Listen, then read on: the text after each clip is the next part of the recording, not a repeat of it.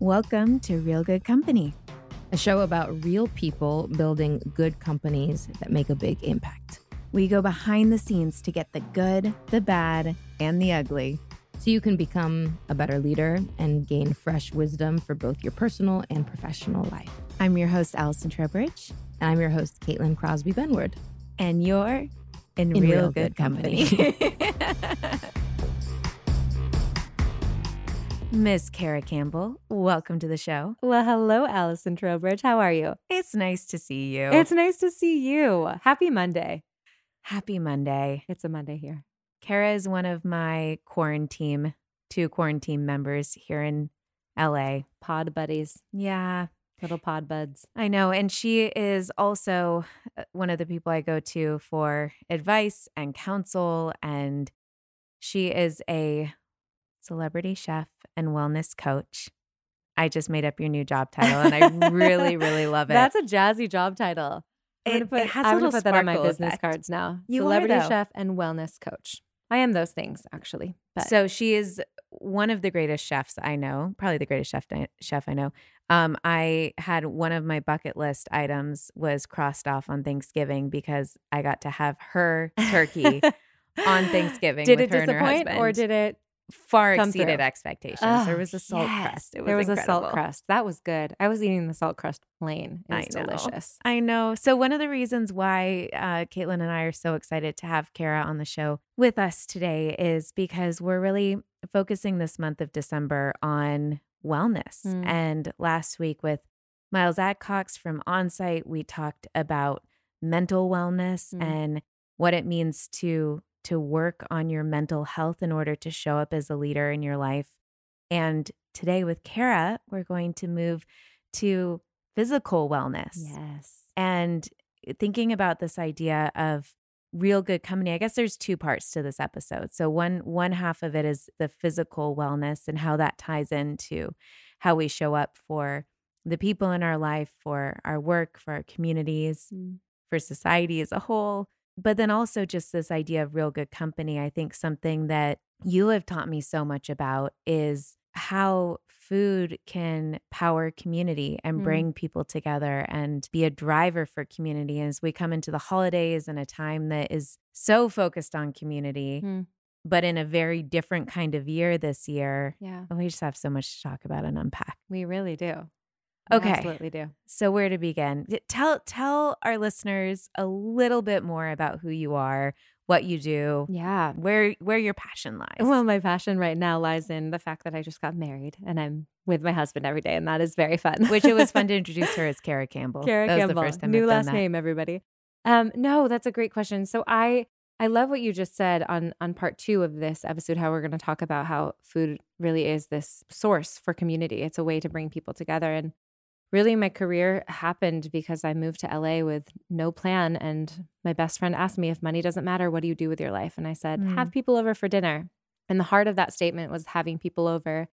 And dinner was the vehicle to do that. So I always tell people I started this dinner party company with the intention of gathering people around the table. And that idea of gathering and really connecting and having space to process and talk about who we are and ask hard questions and think about what it looks like, especially in our generation, to physically and emotionally and mentally connect in person. We do so much of it online now, and I think there's something so special that happens when we gather around a table. So that was the beginning of my career, was this dinner party company. It has since evolved into different variations of using food as a tool. So now I say that I love using food as a tool to help heal the body, to help bring us back to the body, to help us connect to the body. And I'm a big believer that when we connect to ourselves, we have more capacity to connect to other people. And when we connect to other people, we have capacity to connect to the greater whole, to this idea of what does it look like to live as a global citizen? What does it look like to have purpose in the world and have meaning? And that all starts with our connection to ourselves. And food, in my mind, happens to be the greatest vehicle and the greatest tool we have to connect to ourselves. It's something we have to do every day. It can be a ritual. It can be a practice. It can be celebratory.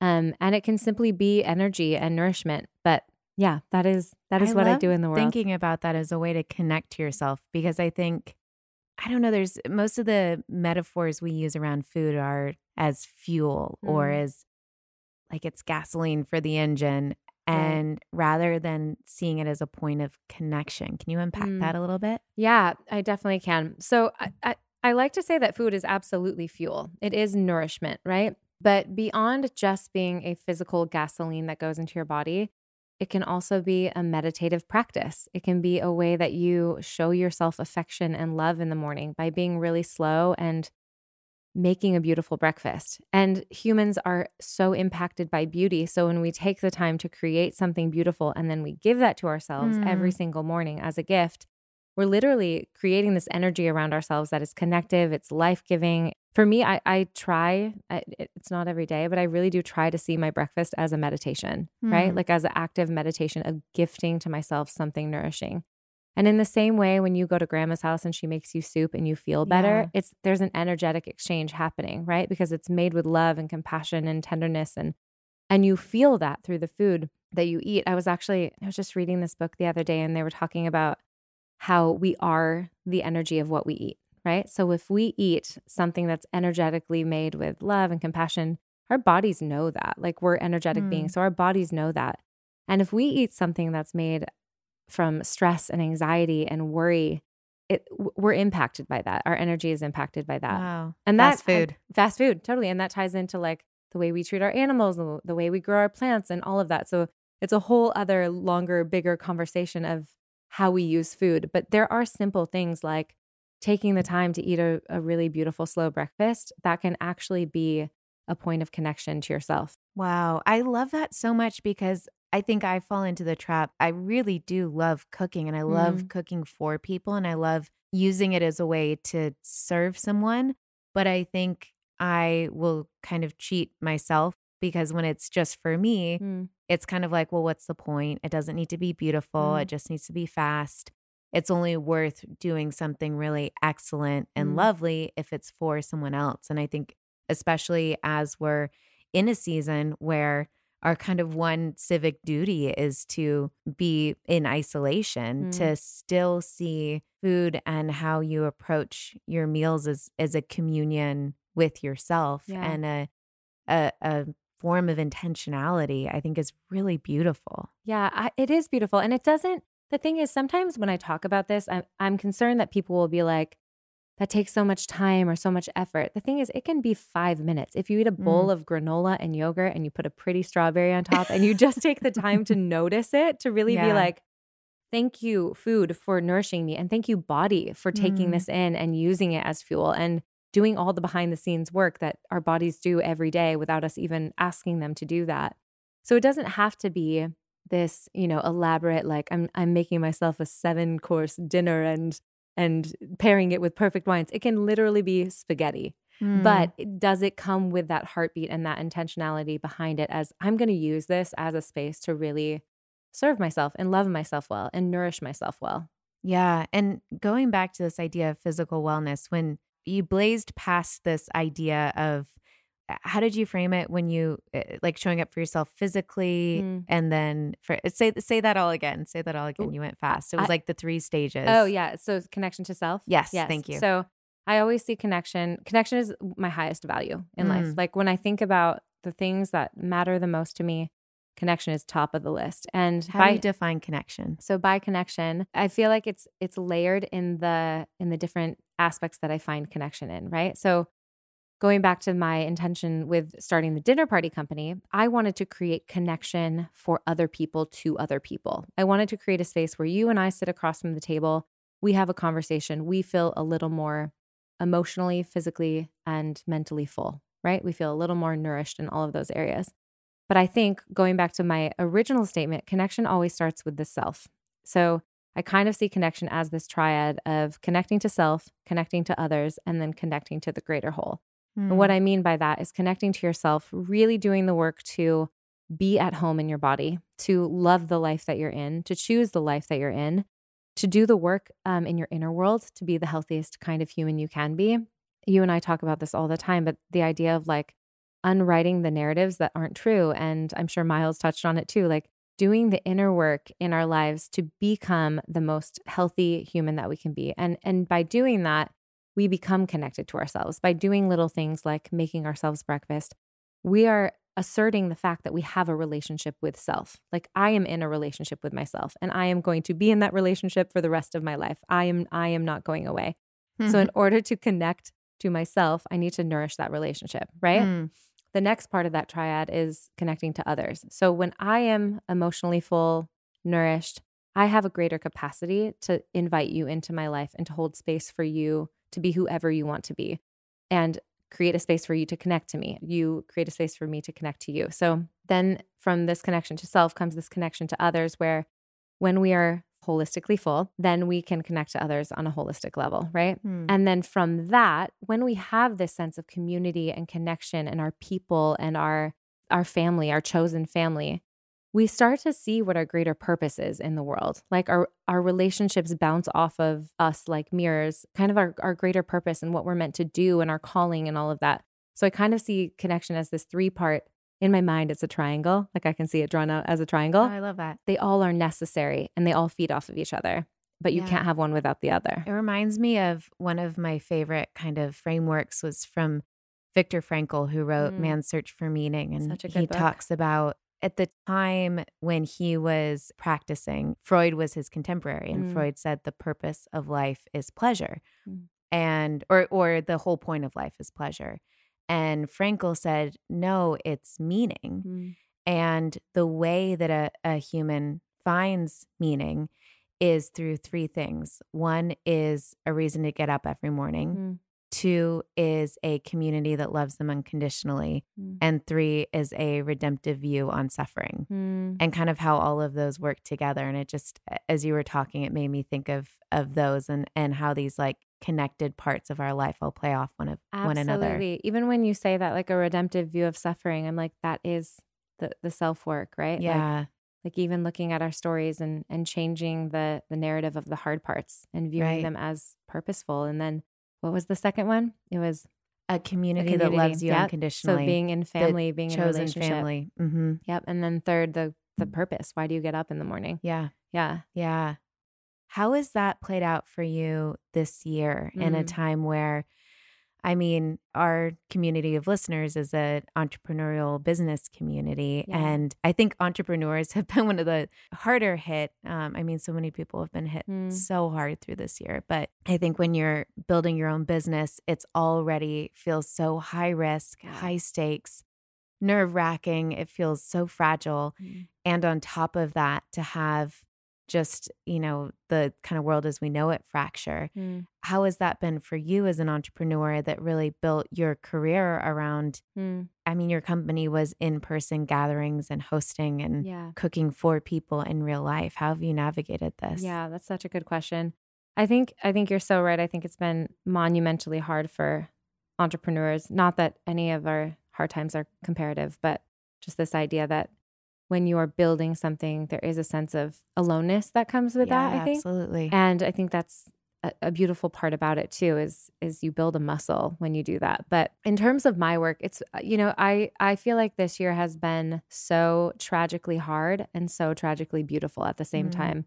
I have a friend who used to say, or our greatest sorrow is known only in contrast to our greatest joy. And it's this idea that like the harder things are, the greater things can be. And I just see this time metaphorically in my mind as like an expansion of what's hard and what's really beautiful and lovely. So yeah, to answer your question, I think some of the hard things have been, one, I feed off of energy of people. Like I feed off of being in a room of humans and really bouncing ideas and having engaging conversation. And that's really been stripped away from most of us. And so I've done my best to attempt to recreate that in the ways that I can, whether it's on Zoom calls or whether it's on, like our pod gathering, our little quarantine, but it's not the same. Yeah. And I think I know it's not the same. And I have been through waves of, I'll call it grief around it, but I've also recently, I feel like I've been giving myself a lot of compassion around just not being as productive as I want to be because it's just harder. I think also in this time, something that has been not hard but good is the ability to pivot. Like I think that going into this year, I had a lot of events lined up back to back that, all 48 of them got canceled in 48 hours. How many it was? Oh yeah. So Caleb and I, within 48 hours, both lost literally every single thing we had lined up for the year. And it's comical, right? Yeah. But again, it goes even back to what Viktor Frankl says I about think that's a book title, 48 and 48 and 48. 48. But even that phrase of like reframing your suffering, I think that we could look at this time and be like, woe is us, this sucks, everything is terrible, and have this perspective of everything being taken away. I think right when that happened, he and I both, I think, knock on wood, have done enough mental gymnastics to say like, what is possible with this? Instead of like, what's happening to us, what is possible?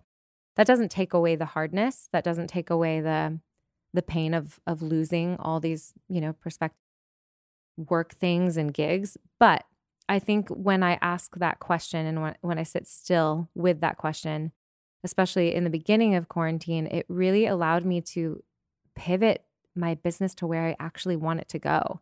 And I think, I don't know if this is true, but in friendship with most entrepreneurs that I'm friends with, I've really heard that similar theme kind of flow through. Like it was a pause button to ask, am I doing what I really want to be doing? And if I'm not, how do I pivot? Yeah. And then too, I think in terms of what's been hard, I think I have been asking, if this keeps going as it's going, how do we set up ways and forms of connection that are gonna fuel us and fill us that aren't there yet? So I'm like, what is the new question to be asking? Because the family dinners, the events, the parties, the concerts, the gatherings that really do fuel so many of us, the holiday gatherings, even Thanksgiving this year was so different.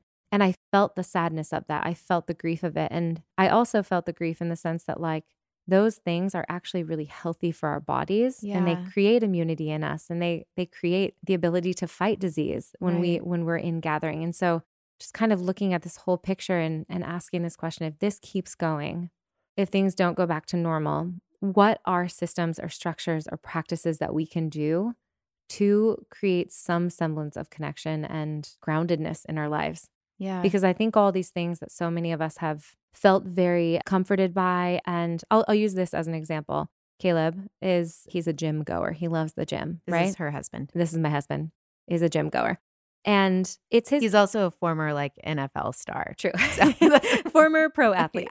But that's his place of refuge and safety and connection. Like he doesn't need to know anybody in the gym, but he'll say hi to everybody and he'll strike up. He's an introvert, but at the gym, he will strike up conversations. He will chit chat with everybody. And that being taken away this season has done monumental damage to him. Wow. It's exacerbated the feeling of loneliness. It's exacerbated the feeling of introvertedness and the inability to like actually have connection. And so my question right now is like, if this keeps going, how do we pivot as a human race to still have those forms of connection if we have to be physically separate? And the truth is, I don't know if we can, but that's what I'm asking. I mean, I think you underscore an important point, even talking about Thanksgiving. I think I always try and be this optimist and always see the best and what's the potential outcome and what's I posted a funny meme recently that was like, it had these like two vintage characters and one of them said like, I'm using quarantine to better myself, or I'm using this year to better myself. And the other one said, I'm eating carrot cake with my hands. Yes. And I'm like, we kind of hold those things in tension. It's like, yes, there's opportunity.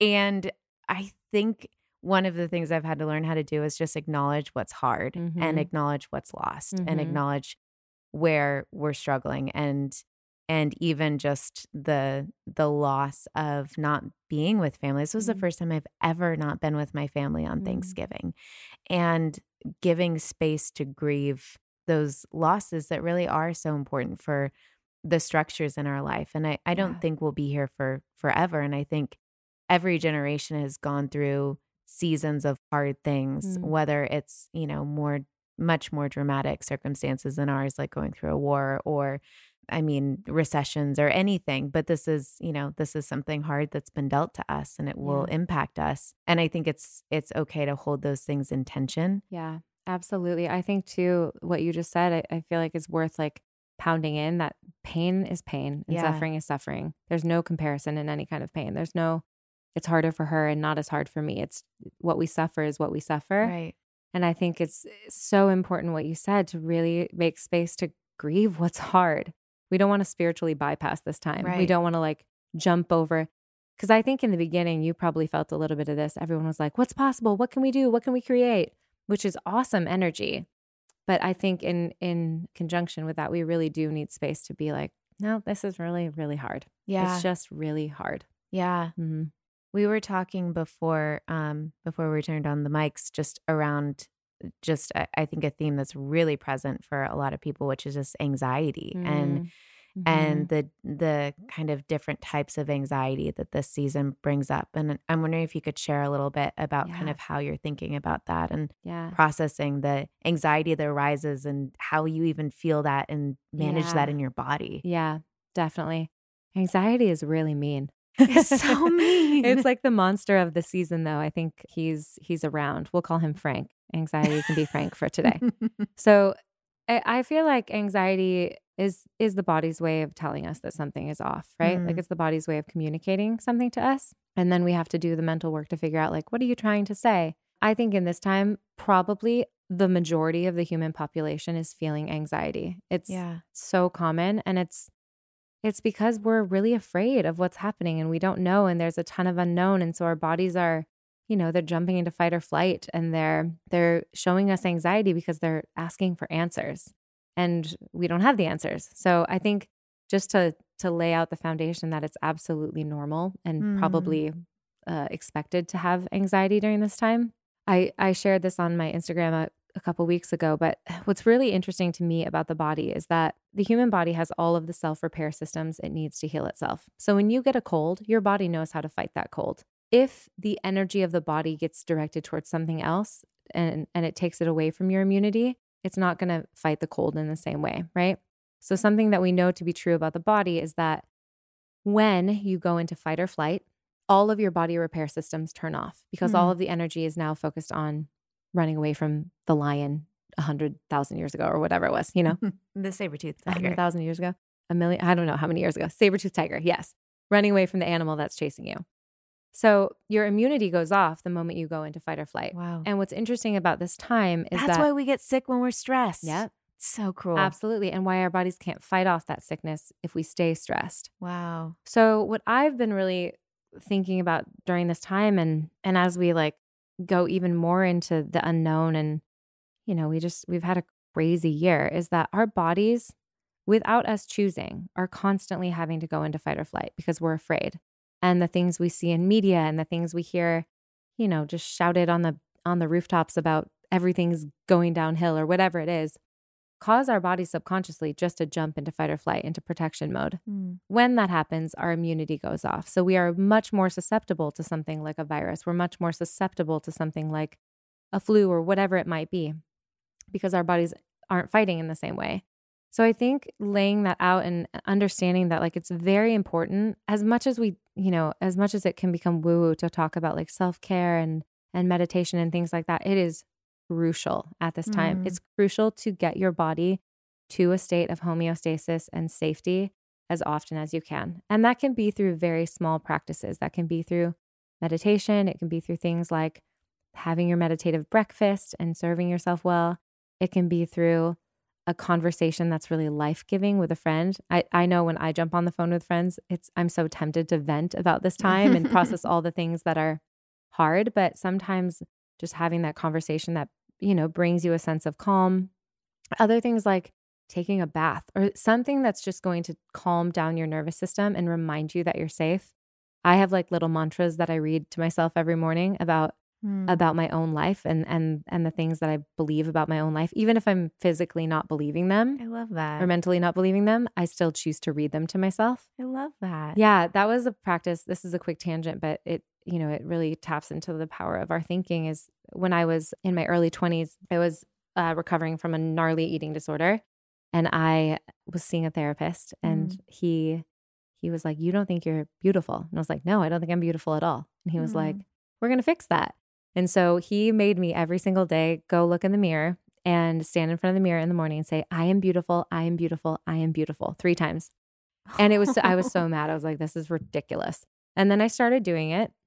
I think I was 21, and I started doing it. And I kid you not, Allie, within 6 months, my mind changed. Wow. My actual thinking changed what I believed. Right. Wow. And so I think sometimes, even simple things like mantras, they might sound silly, but when we do those things over and over again, we get our body to agree with what we're thinking. And there's so much research about the power of the mind, and the power of the mind is what's going to shift everything for us. But I think having these little ways of combating anxiety, not trying to get rid of it, almost welcoming it at the door and being like, hey, Frank, what are you here to tell me? What do you want to say? You're back. Oh, you're back. You have something to say. You can tell me, and then I'm going to tell you the truth, and having this ability to not fight Frank, but say like, actually, you're wrong. Correct, Frank. Correct.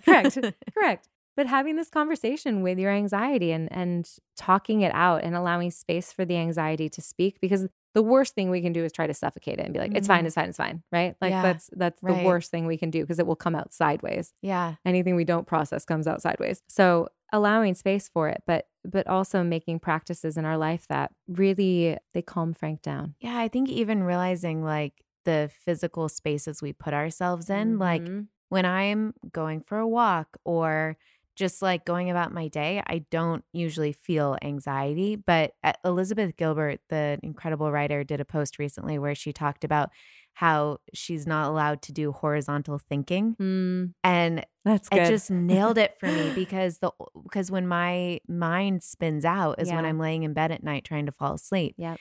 And then it's like everything starts falling apart. Yep. And I can't do anything about it because I am stuck in bed. And everything in me wants to jump up and start.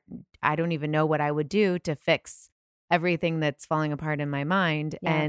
And then I feel like, oh no, but then I'm not going to get any sleep. And tomorrow is going to be a lost day. And now I'm wide awake. And it just starts spinning. I woke up at 4 a.m. this morning and just couldn't turn my brain off. Yeah. And so, I mean, that's a hard time to not do horizontal thinking. Because you're like, let me stand up for a second. But Elizabeth Gilbert's mantra for herself is that she's really only allowed to be in bed if she says if she is sleeping or making out, is how she puts it. But which is good really qualifiers. Cute. Yeah. But she's not allowed to lay in bed and think. Yeah. And it's just, I was like, gosh, what a great accountability is to figure out. I think for other people, it could be a different trigger, but what is that space for you that starts the spiral, and how do you nip it in the bud before it happens? Because I think, as you articulated, that initial feeling is our body telling us something, and it's something to pay attention to. And I think when we're healthy and grounded, we can talk back to ourselves and even encourage ourselves and be like, I understand why you think the house is burning, Frank, but actually it's not. Yeah. And we're going to be okay. Yeah. And you need to leave, Absolutely. And kind of talk yourself down. And I think the physical spaces that we're in can play a part in that. Absolutely. And I think I love that from Elizabeth Gilbert, because I think it points to this truth that when we flow, that's when all the undealt with stuff surfaces, right? So even during this time, I think all of us have gotten collectively slower than we're used to being. Wow, yeah. And collectively, all of our stuff is rising to the surface because we have space and time. It's the same when you're laying in bed, there's nothing else to do, right? Like, of course, all of your anxiety can rise in bed because there's nothing else to do to distract yourself with. And so I think just even noting that and recognizing like, that's okay. It's really okay that all the stuff is coming up. Again, the worst thing we can do is like shove it down. But having that healthy conversation with Frank is kind of the best way to go about it, to sit down with him and say, I understand that we feel this way. I hear you. Mm-hmm. I validate your feelings. Is it true? Maybe not. Maybe not. What is that? Can you share that Byron Katie quote? That is it true? Is it absolutely true? Yeah, it's not a quote. It's actually called, she calls it the work. Okay. And it's a 4-part question that you ask yourself anytime you have a thought that feels negative, right? So the questions are: 1, is it true? 2, is it absolutely true? 3, how do I feel when I believe this? And 4, who would I be if I believed the opposite or I believed something different? So say those one more time. Say those one more time. Do you want me to say them out and play them out? Yeah. Okay. So first question, let's use a real life example. I don't have enough money, right? So actually, let's use a different one. Nobody will ever love me, right? Nobody will ever love me. Is it true? Well, I feel like it's true. I feel unloved. I feel like no one has ever loved me. I feel like I don't have any friends and nobody's ever choosing me. 2, is it absolutely true? So then you have to dig in there. Is it absolutely true? Well, no, Allie really loves me. I do. And there's endless hope of meeting someone one day that will love me. And my parents really love me, even though they drive me crazy. And, you play it out. Is it absolutely true? Yeah. 3, how do I feel when I believe this? So how do I feel when I believe that nobody will ever love me? I feel terrible. I feel depressed. I feel like I don't want to wake up in the morning. I feel alone. I feel scared. I feel horrible, right? Yeah. And then 4, who would I be if I believed the opposite, or if I believed that not to be true? So who would I be if I believed that I am really loved? I am fully accepted and loved as I am. I would be free. I would be confident. I would be excited about my life. I would be showing up differently. So her work is really amazing because it asks you to kind of dig into, again, the false narratives that we believe about our lives that we can prove a case for, right? Like, we're going to see evidence of what we already believe. So if I believe that I'm not loved, I'm going to look for evidence in the world that I'm not loved. And then I'm going to tell you all the scenarios of who doesn't love me and why they don't love me. But if I believe the opposite, if I believe that I'm really loved, I'm going to tell you all of the situations in which I'm loved. And I'm going to look for that evidence from the universe. So her work is powerful because it asks you to do the mental gymnastics around the things that you consciously or subconsciously, so many of us have them subconsciously believe. Yeah. So good. Yeah, her work is powerful. Her book is so good too. It's called Loving What Is. I love that. Loving What Is by Byron Katie. What are other books that have been really just shaping your thinking through this season? Wow, that is good. I've had more time to read, so that's been a major benefit. That. I am reading right now a book called Belonging. It's by a woman named Topo Ka, I believe. And it is remarkable. I told you this before we were recording, Allie, but I read a lot, and I think it is perhaps my favorite book in the past 10 years. Whoa. It is beyond. Wait, okay, I need to read this. It's so intense that I can only read a chapter at a time. And then I have to go, and it's like eating the most immaculate meal where you have to go and you have to let your body digest it. It's so much, and it's beautiful. What else have I been reading? I read Mary Magdalene Revealed. Ooh. Did you read that one yet? No, I heard good things. I think I heard good things from you. Actually. Yeah, probably. That one was another one where, again, it's unpacking paradigms that we've believed for so long and things that have been taught to me to be true, and just asking really hard questions like, is this true? I think that's a theme right now. Is it absolutely true running through my life? Yeah, so those are a couple. I love that. So you talked a little bit earlier about just finding connectedness through this time. And as we are coming into Christmas, and it's a season that is full of so much joy and celebration, and culturally I think we lose sight of the fact that it can also be one of the loneliest times in the year. It can be a season where people feel the most isolated, the most disconnected. I think the heaviness of anything that we feel is maybe not even misaligned, but like any griefs in our lives become amplified during the holidays.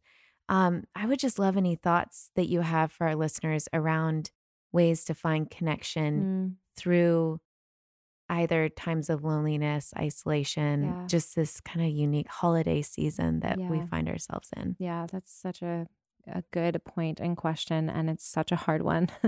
I don't know that I have any great answers, but I'll offer what I am thinking about. I think that what we don't want to do when it comes to a holiday is lose the sense of celebration, right? Like, I know that we need to be really careful, and we're trying as best as we can as a human population to be mindful of what it looks like to live in this time and separate from one another. But I think that keeping celebration alive, whatever that looks like for you, is so important. So getting the Christmas tree, even if nobody's ever going to see it, hanging the Christmas lights, putting on the Christmas music, doing the rituals, even if the people aren't there. It's like making a beautiful breakfast just for you. Yeah. And again, we are in Western society, especially American culture, we're pretty disconnected from ritual.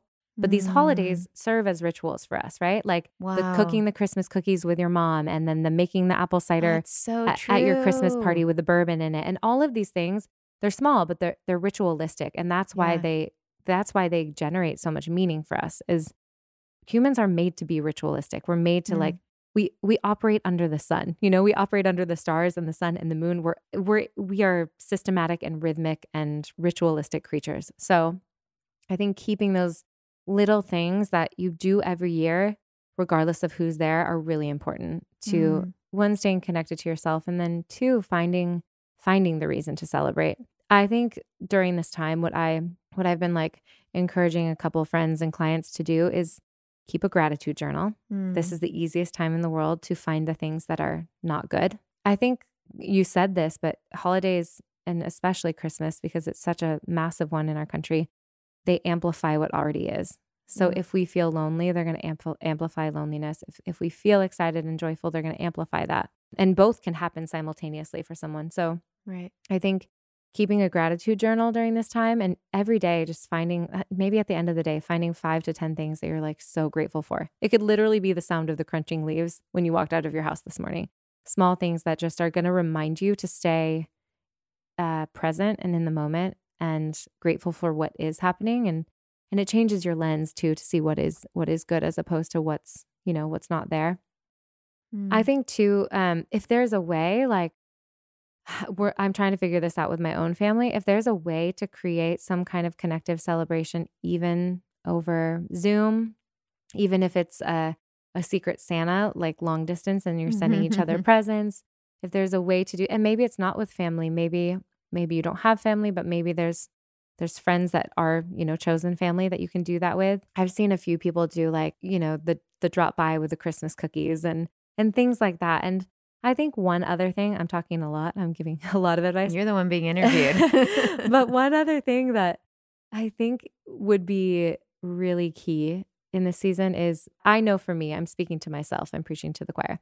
I know for me, in a season like this, it's because we are more isolated and we have more time, a lot of us have more time to think and to let that anxiety creep up. It's easy to think about ourselves. I've been really inspired recently by watching people just jump on the serving train. Like, how can I show up at a Trader Joe's and buy a bunch of groceries for my neighbor who maybe can't afford groceries this week or month or whatever, or finding ways to serve other people. And it's harder. I know that during holiday season, a lot of times that's done in like soup kitchens and whatnot, but there's still ways to do that. And I think if we can take our focus off of maybe what's not good for ourselves and just figure out how can we make something good for somebody else, that's going to shift our sense of connection and offer a sense of purpose and meaning. So true. Yeah. So well said. Yeah. Well, I'm also very excited. Quick plug is that on Copper and our Copper Book Club, Kara is going to be interviewed on The Art of Gathering in a few weeks. I think that's December 13th, maybe. Yeah, the 13th. Yes, so probably in a few days after this airs. So if you want more of this angel happening on Copper, we're so grateful for you. Where can our listeners find more of you? Well, you can find me on the interwebs at my website, which is bykaraelise.com. On Instagram, it's at bykaraelise. And then YouTube is just youtube.com/KaraElise. I love it. Yeah. Good. Thanks so much for being here, Kara. This was incredible. You bet. Love you. Love you too.